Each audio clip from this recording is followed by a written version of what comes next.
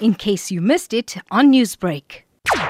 Currently, I'm at the Kwamashu Nyala Mall, where looters have looted a store, a local store, helping themselves to groceries and other items. On our arrival, the suspects dispersed.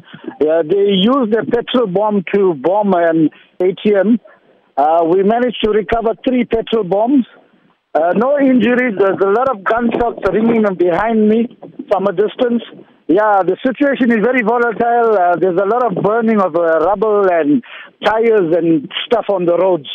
Presence at the moment at the mall is very tense with people wanting to come and take over the stores here. Is there any indication as to why people are protesting? Okay, many have been shouting slogans of Sholozi, Sholozi, to my knowledge, which is Zuma. They're wanting him out of jail. Newsbreak, Lotus FM, powered by SABC News.